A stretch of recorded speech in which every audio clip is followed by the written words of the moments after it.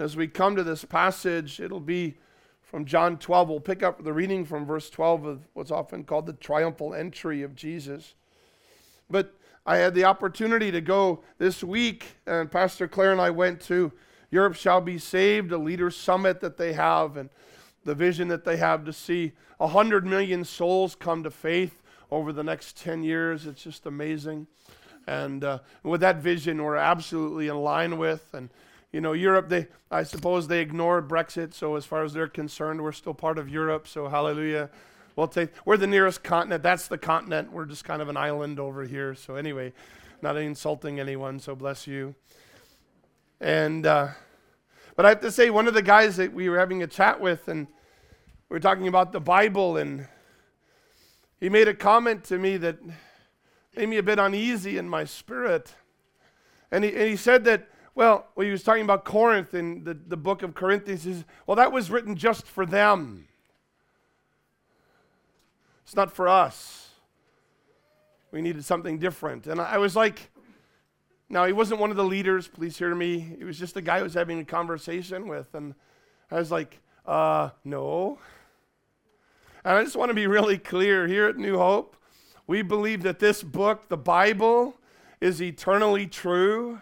It's breathed by God. You need to understand this. It's breathed by God. All right, I use this illustration with the little ones often. If I took a balloon and I blew it up, see it? What color is it, Jason? Can you see it there? Use your imagination. Gray. It's gray. Well, I want to get a colorful one for you, you know. And I let the air out. My daughter would say, ew, Dad, you need a mint. But the breath inside contains the quality of the one who breathed into it. And the Bible says, well, actually, if God blew up a balloon and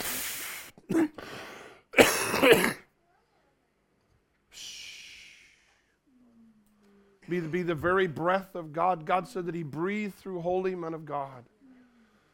So that as they spoke, what you have in your hands is God's holy breath in writing.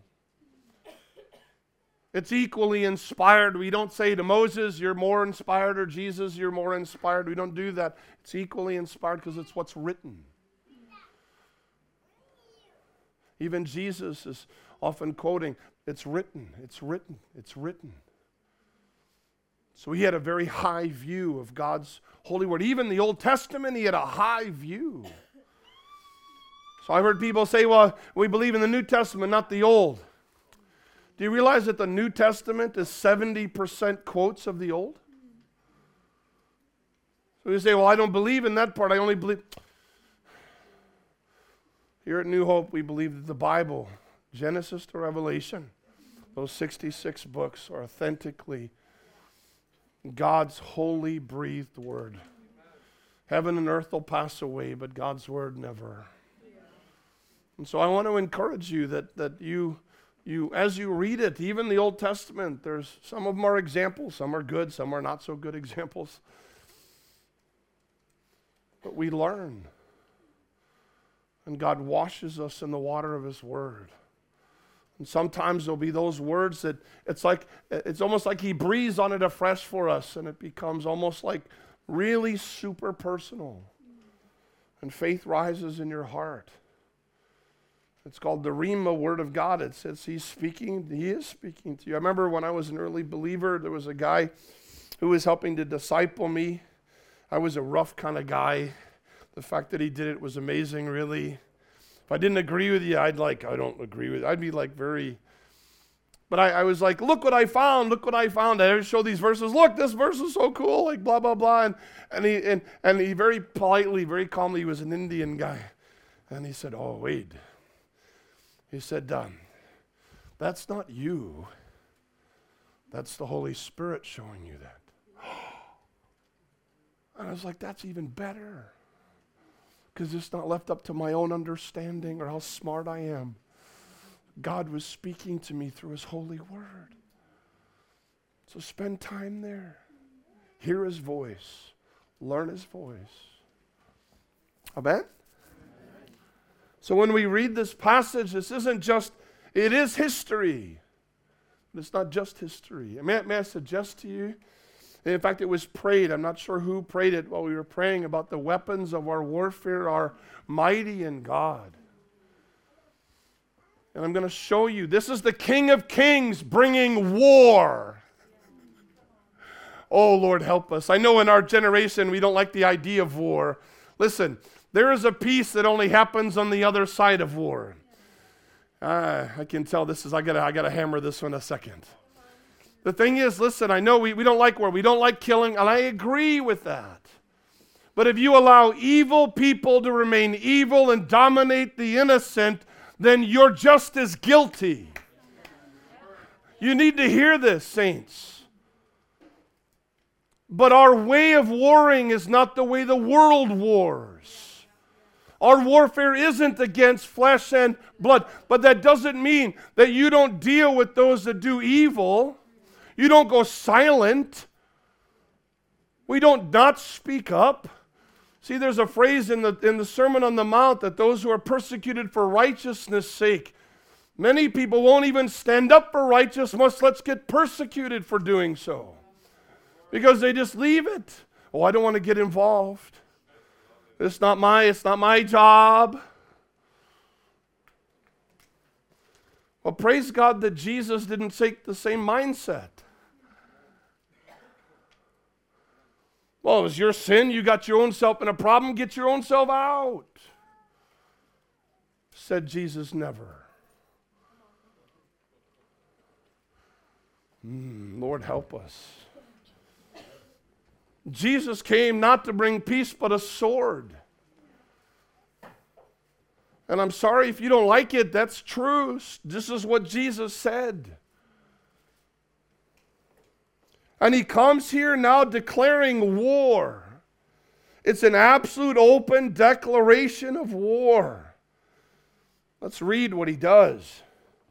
Now, the way he wars is different than the way the world wars. And there's something that we can understand and learn. Verse 12, it says, the next day a great multitude had come to the feast. When they heard that Jesus was coming to Jerusalem, took branches of palm trees and went out to meet him and cried out, Hosanna! Blessed is he who comes in the name of the Lord, the King of Israel. Then Jesus, when he had found a young donkey, sat on it, as it is written, Fear not, daughter of Zion. Behold, your king is coming, sitting on a donkey's colt. His disciples did not understand these things at first, but when Jesus was glorified, then they remembered that these things were written about him and that they had done these things to him. Therefore, the people who were with him when he called Lazarus out of the tomb and raised him from the dead bore witness. For this reason, the people also met him because they had heard he had done this sign. And the Pharisees therefore said among themselves, You see that you are accomplishing nothing. Look, the world has gone after him. They're really ticked off. The parables that Jesus is going to speak over this next week as he brings judgment on them. This is at the end of his ministry, earthly ministry. He's going to pronounce it on them. He's going to call them, You brood of vipers. He said, you search for people who will follow you. You go high and low, but you make them twice the son of hell as you are. He says that you don't do mercy and justice, but you're more worried about if you swallow a bug than caring for people. He's bringing war. He's bringing it not from a sword that takes people's life. He didn't come to destroy men's lives, but to save them. So the war he's going to do is different. He doesn't come on a white horse. He is going to, Revelation 19. He will come on a white horse, but not here. I'm going to tell you a secret in warfare. It's called meekness.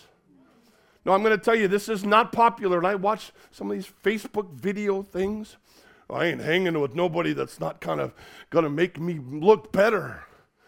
Like what? Could you imagine Jesus saying to the disciples, I'm not hanging with you, you guys are bringing me down. Meekness is an attitude of acceptance. God, you have a purpose, and your purpose for me is good, full stop. You need to get that. God works all things together for good for those who love him and are the called according to his purpose. He has even taken the brokenness that we've been through and making it good. That's impossible, but God does what's impossible. But Jesus comes in war, in meekness. Oh, Lord, help us. He comes not out of self-interest. He didn't come to be served. Is he the King of glory? Absolutely. Is he the King of all kings? Absolutely. Is he the glorious God made flesh? Absolutely. Is he deserving of all worship and praise? Absolutely. Is he deserving of all allegiance? Absolutely. He's the most beautiful being in all of the universe and every other universe. He is worthy of praise, even in the angels. And he comes on a donkey. Anyone ridden on a donkey? Some of you guys, you ride ponies, but not donkeys. Not going to get far on a donkey, maybe. I don't know. I don't think it kind of does the job. Smelly animals, really. Side note, if Jesus can use a donkey as his platform, you and I got hope.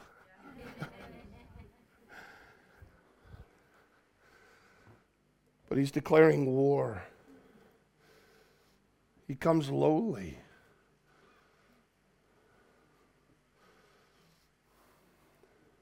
You know, even when Jesus was on trial, it said he opened not his mouth.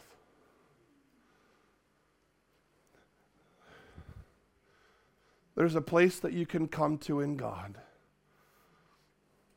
that sets you free from self-interest and people tell me, put yourself out there. No, I won't do it. I don't have to. Humble yourself under his mighty hand, and he will lift you up. Oh, that we would learn this. I'm going to speak to some of you guys who are evangelists. Praise God for the gifting he's given and the calling. Stop fighting for someone else's platform. Let God use you as his wherever you go. But there's war in it. It's not done by carnal means. Peter tried, when Jesus gets arrested, he tries to defend Jesus using a real sword. And Jesus, put your sword away. Those who live by it, die by it. Anything that advances the kingdom of God with a violent sword, a real sword to shed blood, is satanic. Any religious system that thinks they advance the kingdom of God in murder is satanic.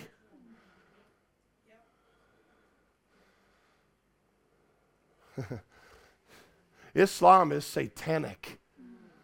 It says you get to the kingdom by killing. That doesn't come from heaven.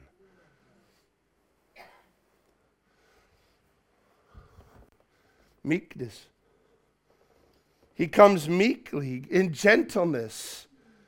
It's not out of self-interest or self-assertedness. He's not just going, just look at me. He deserves every eye on him.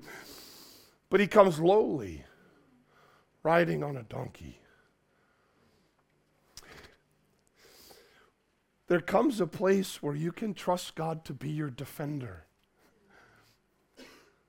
instead of you attacking people to defend yourself. Oh, this is, I don't know if this is hitting home. Because some of you get mad at people around you because they're not doing what you want. They're not giving you what you want. They're not making you feel as important as you think you should be treated. Remember Jesus on the last night, the night he gets betrayed? And after supper, he takes a towel and a basin, and he washes the feet of every disciple in the room. He takes the lowest place. So many of us, even as Christians, would be like, oh, I want to be up here. Jesus said, you want to be up here? Let's change that around. The greatest among you is him who serves. You're not looking to put themselves out so that, and that's what we do. You watch it on sometimes Facebook, and people are giving money to here's someone poor. Not that you're poor, my dear, but anyway. Like, here, let me get a picture of this. Look at me. Look how godly I am. You've received your reward. Jesus said, do it in secret there. But here, Jesus, in absolute obedience to the Word of God, in absolute obedience to the Father, he's declaring open war, not with a sword, but he's doing it with his life. He's doing it in meekness and gentleness. See, it stems from a trust. It stems from a trust that, Father, you have absolute dominion over my life, and every step that I take, I'm doing it in obedience to you, and you've got my back, whatever happens. See, some of us go through, sickness can come through. Can Christians get sick? Yeah, they can. Otherwise, you wouldn't need gifts of healing. But situations, circumstances come against you, and you're like, I hate these things, and I don't want these things, and you fight against the circumstance instead of looking up and asking, Father, what are you doing in me right now that I can learn? It may be to war against that and to rebuke it and to get rid of it, but sometimes even Jesus learned obedience by what he suffered.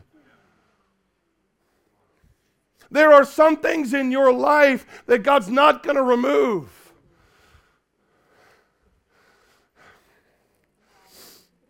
So that your dependence is not self-sufficiency. I don't know, everyone's giggling. I don't know, I missed something. But some of you are like, no, I just wanted ease. I don't want any bumps in the road. Early on in my Christian life, as I was praying through, in conversation with the Lord, is it better not to have any enemies, or to be stronger than your enemies? And the Lord asked me that. What do you think? And I thought about it. I was like, well, I suppose it's being greater than your enemies. There's more glory in it. Lord, help us. But we win not by domination. We win by submitting to God's purpose and his will for your life. Isn't that what lordship means? Jesus, your Lord, your master, you're my boss. Because in the midst of the difficulty, in the midst of the suffering, in the midst of the things that we do go through, sometimes we struggle with stuff. We're like, I don't want to. But what it's doing is God's using it like a bit and a bridle to draw us near to himself so that our trust is in him and him alone. We demand it gets changed. And what right do you have to demand of him anything? He's the Lord of glory. You're not. Humble yourself under his mighty hand, and he will exalt you in due time. Jesus declares war riding in. He's fulfilling the prophetic announcement of being the King of Israel who's riding in. And he says, Israel, don't be afraid. Daughter of Zion, don't fear. Your king is coming to you, lowly, riding on a donkey. And he's going to win the battle. See, when Jesus goes to the cross, please hear me, Colossians 2, I think it's verse 15. When Jesus goes to the cross, do you realize that his He's taking down darkness. He's taking down the enemy's weapons. He's disarming him. And you can say with both hands nailed behind his back. He's taking away sin. And that means death loses its grip. And the weapon that the devil used in Hebrews 2, what is that, Hebrews? I wrote that one down so I didn't miss it. Hebrews 2, 14 and 15. Jesus goes down into death. He doesn't go to hell. He doesn't go to the lake of fire to suffer there. He finishes the work on the cross. Remember what he says, Father, into your hands I commit my spirit. He doesn't say, well, I'm going to hell now. He says, Father, into your hands I commit my spirit. He said, it's finished. He didn't go to hell. He bore hell on the cross. He cried out, my God, why have you forsaken me? He bore it all there on the cross. It's a full, final, finished payment. And then he goes into death to destroy it from the inside out, and said those that had died in the season before under the old covenant. He said, guys, it's time to go into the presence of God because now the blood has been shed. The payment has been made. Those that were held, often referred to as Abraham's bosom. Now he leads them triumphantly out into the presence of God. We won't have to go to a holding place like that, absent from the body, present Lord. But the Bible says that inasmuch as the children have partaken in flesh and blood, he became like us. He himself likewise shared in the same, that through death he might destroy him who had the... Now, I want to send a side note here. I was never told that early on in my Christian life. I was told when someone dies, it was always God's fault. What does the Bible tell you? Who had the power of death? The devil did. Lord, help us on that. Can someone get taken out before their time? Seems so. You say, well, how do you get that? Well, did Lazarus die before his time?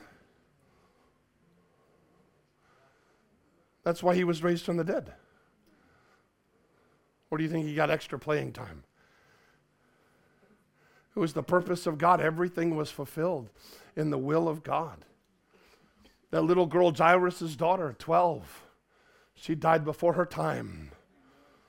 The devil was a sneaky little...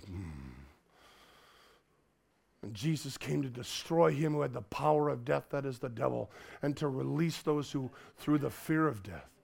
Let me be clear. Jesus had victory over Satan. Absolute victory over Satan. See, I don't know, it's just in my spirit. If there's someone here, you feel that, yeah, the devil's got the power of death, like that's a good thing. Wait till he claims you. But I'm telling you, Jesus has absolute authority.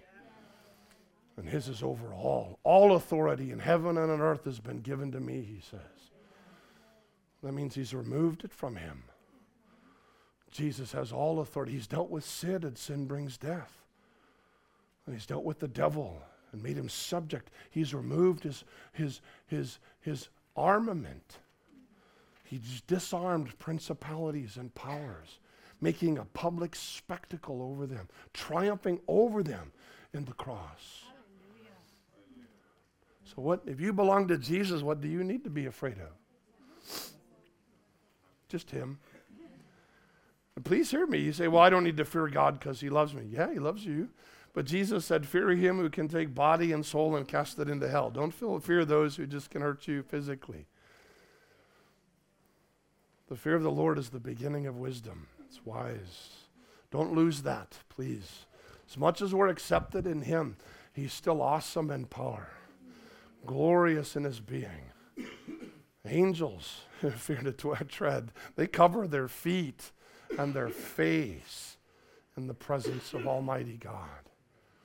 John the Apostle, when seeing the resurrected Christ, hit the floor as though he was dead. I kind of think he was, because Jesus put his hand on him And he said, I'm the resurrection and the life. And he did something for him. But Jesus declares war. He declares war and coming in meekly. See, the fruit of the Spirit are weapons of warfare in the face of this world. See, we hear this phrase, fight fire with, who told you that? God didn't. He said, you overcome evil with good. Darkness, you don't fight with darkness. What do you fight it with? Light. You come in as the light. And what does darkness have to do? It has to flee. We come in when others are aggressive. We come in gentle. They don't know what to do with you. They come in with hate. You walk in with love. These are weapons of mass destruction to the kingdom of darkness. You say, well, how does it work? Who's going to defend you? He will. And when God moves, who's going to stop him? If he opens a door, who can close it? If he shuts something up and hides you away with God in Christ, who's going to find you? Oh, Lord, help us. Even King David, the mighty King David, a warrior prophet, a warrior poet, still wouldn't raise his hand against Saul. Meekness until the timing's right. And Jesus comes in lowly. By his very action, he's declaring war. He's declaring, I'm king. In Jerusalem, Jerusalem has been fought over how many times? In fact, it's still being fought over. And Jesus says, I'm king. In fact, even when they crucified him, Pilate made sure everybody knew, King of the Jews in 3 languages. The king on a cross. In meekness and gentleness and humility, bearing our sin on his body. The Father laid on him. Please hear me. The Father laid our iniquities on him. He became the recipient. He didn't take our sin. Our sin was laid on him. He received it in his body as he took him and bled and took it into the tomb. I'm king.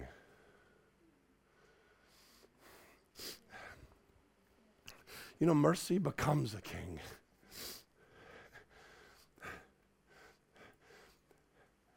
It was interesting going to some of these leaders' meetings this last week.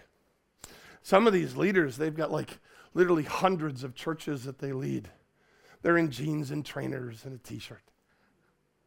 If you looked at them, you think, you're nobody special. But when you carry authority and your position is given to you from heaven, you don't have to act like you're important. Oh, Lord, help us. See, we think it's all outward appearance. I have to look the part, right? God uses the weak things of the world, the despised things of the world. He uses them, calls them. I think it's the most amazing thing. I look at some of y'all, and some of you are like pretty ordinary. The power of God's in you. So why do I need to look special if the power of God lives in me? If I can lay hands on the sick and God answers my prayer. I don't have to look the part. John the Baptist covered in camel skin and a leather belt with bad breath of bugs. And yet all Israel came out to him. And no greater prophet in the world. Up to that point, no greater prophet had been revealed. Don't worry about the outward. It's the inward that counts. And Jesus is king. Please hear me. You know, in the preaching of the gospel and Jesus is touching your heart, you say, well, Jesus, if you want to save me, you're just going to have to do it. Trust me, he's doing it. But he's calling you to respond to him. He's calling you to say yes to him. Yes, he has to initiate something, otherwise you're still blind. But he's calling you out to respond. In fact, he commands all men everywhere to repent. And women, by the way. You know, he wants us to respond with a willing spirit. He doesn't come in and, well, if he needs to, I hope he does at times. Jonah wasn't really willing, and he had to kind of get pretty intense with him, but he wants you to have a willing spirit, a willing heart. Yes, Lord. I delight to do your will, O God. But he comes as king. Well, let me just touch on this for a couple of minutes before we finish. It just, I've heard people say, well, Jesus is my Savior, he's just not my Lord. Maybe if you've never heard that, don't worry about it, then just put it out of your head. But I've heard people say it. Well, I received Jesus as Savior and not my Lord. That's impossible because he is Lord. The Bible says that we believe that God raised him from the dead and confess with our mouth that Jesus is not Savior. He's King. He comes to be King in your heart. And when he's King in your heart, there's only one response to him, really. It's yes, Lord. Yes. Put it down. Yes. Pick it up. Yes. Jump. Yes. Go. Yes. He's King.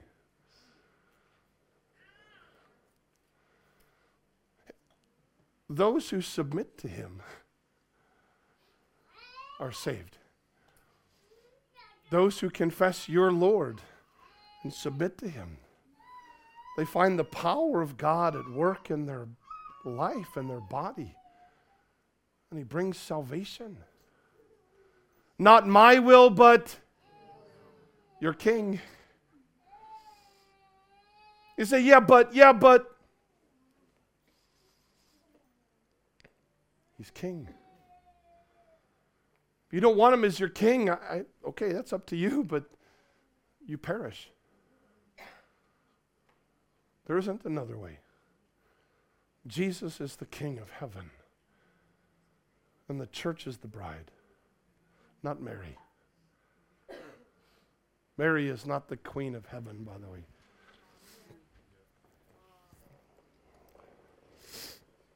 He says, I'm king. He says he's declaring, I'm Messiah. I'm Israel's salvation. I'm the salvation for the world. Behold, the Lamb of God who takes away the sin of the world. And he comes and he's declaring it openly. What can I say? There's something odd about it because even when he's doing it, people aren't fully getting it. Do you realize that those that had been baptized by John the Baptist, when Jesus came preaching, they received the word for themselves. Those who didn't and hadn't humbled themselves, they rejected God's purpose. So I'm going to say to you, please hear me. Sometimes as God's working and he's wanting you to respond now, you say, no, I'll wait. Be really careful with that mind. Because it was those that had responded when the gospel of the kingdom was first preached with John, who responded and humbled themselves, that when the next step came, their hearts were open to it. They weren't hardened by it. You say, really? Yes. Oh, I always find time runs off on me. Let me just take you on to show you this. This might shock a few of you. John, same text there in chapter 12. I'm going to read from verse 37 down to 41. This is the Apostle John writing this.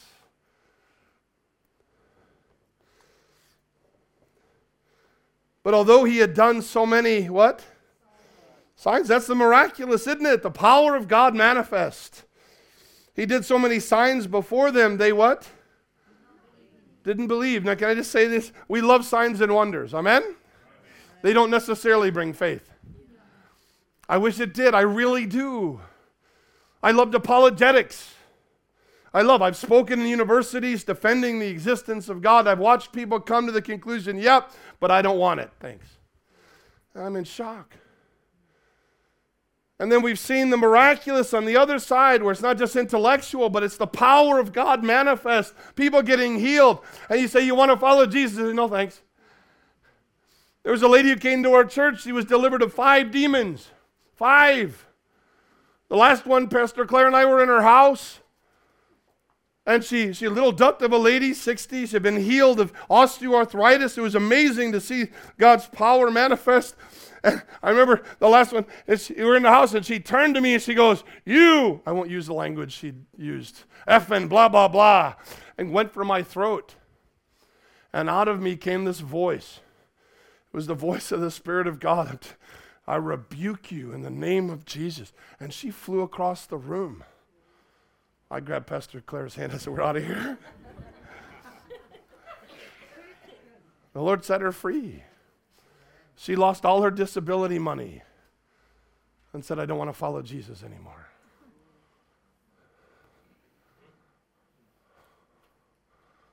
We can think that the power and the miracles and the signs are going to make them believe. I wish it were true. It's a heart issue. I'm going to say this to you. The heart issue can only be rectified by the Holy Spirit's ministry within them. If you're a believer this morning, do you know who convinced you? Not a preacher, not a pastor, not yourself, but the Spirit of the living God opened up your understanding so that you could catch it. Because no man understands the things of the Spirit unless he has the Holy Spirit at work. Lord, help us in this. Because Jesus riding in, yet they didn't believe. And he goes on to say, verse 38, that the word of Isaiah the prophet might be fulfilled, which he spoke. Lord, who has believed our report? This is Isaiah 53. This is the whole passage on the cross, isn't it? Lord, who has believed our report, and to whom has the arm of the Lord been revealed? Who opens up the eyes, Lord? How can they see? Therefore, this is...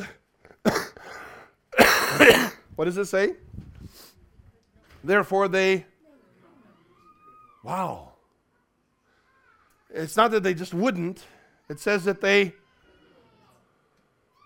You realize salvation is of the Lord entirely. You say, well, I'm struggling to believe. Well, then who do you talk to about it? Cry out to him. Plead. Lord, I'm struggling. Plead. Because it isn't your power. The gospel is the power of God unto salvation for those who believe. Not for those who have enough self-help effort. Not for those who have self-reliance. Not for those who are self-willed. Not for those who say, I can do it on my own. No, you can't. You don't have the power. But when the Spirit of God comes, He's the one that switches everything on so you can see. So when those moments come of humbling yourself, I've heard people say, well, I can do it at home. I don't have to do it in church. I don't care where you are, but if God's near, call upon Him. Don't harden your heart. Respond to Him. Say, well, I don't like doing that in front of people. Humble yourself. Stop worrying about what everyone else thinks, because in the end, it's Him you stand before. I tell you, you wouldn't want to be one who watches the Son of God ride by and you don't take a second look.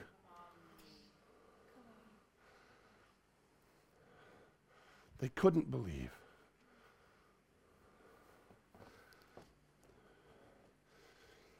Because Isaiah said again, He has blinded their eyes and hardened their hearts, lest they should see with their eyes, lest that they should understand with their hearts and turn, so that I should heal them. These are scary verses for me. Humble yourself. Meekness is a weapon of warfare. Humility is the process that God uses for salvation. God gives grace to the resists the proud. Our King, my King, the King of glory, made no defense. He came meek, and he bore my sin in his body on the tree. He entrusted himself to him who judges justly, and he opened up not his mouth in defense. He humbled himself and became obedient to death, even the death of the cross.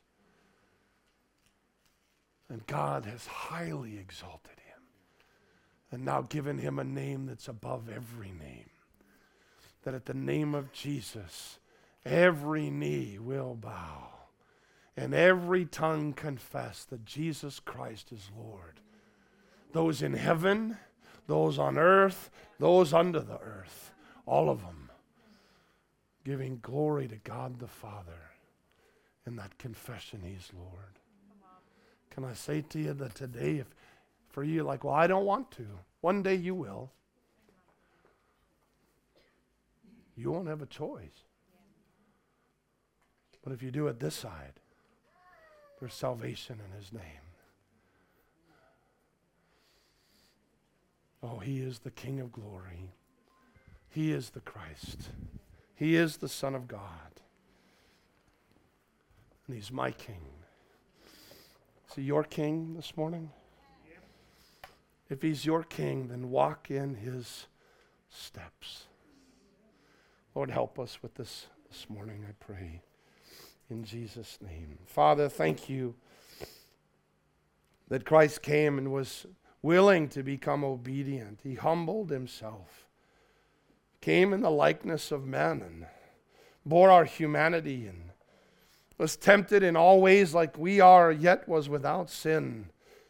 He became like one of us, even to the point of death, so that he could destroy him who had the power of death, so that he could take away the weapons of warfare that the evil one had, disarming principalities and powers. And I thank you that today we already know the end of the story, that you raised Jesus from the dead, and you have exalted him to your right hand. And Lord, he will be vindicated. All eyes will see him, and in that day every knee will bow. And we thank you today that we can follow in his steps. Help us today to trust your purposes, to trust your intent for our lives. Lord, not to think that we have to do it or we have to put ourselves out or to try to make everyone look at us. That, Lord, we humble ourselves under your mighty hand, and you will exalt us in due time. In Jesus' name, amen.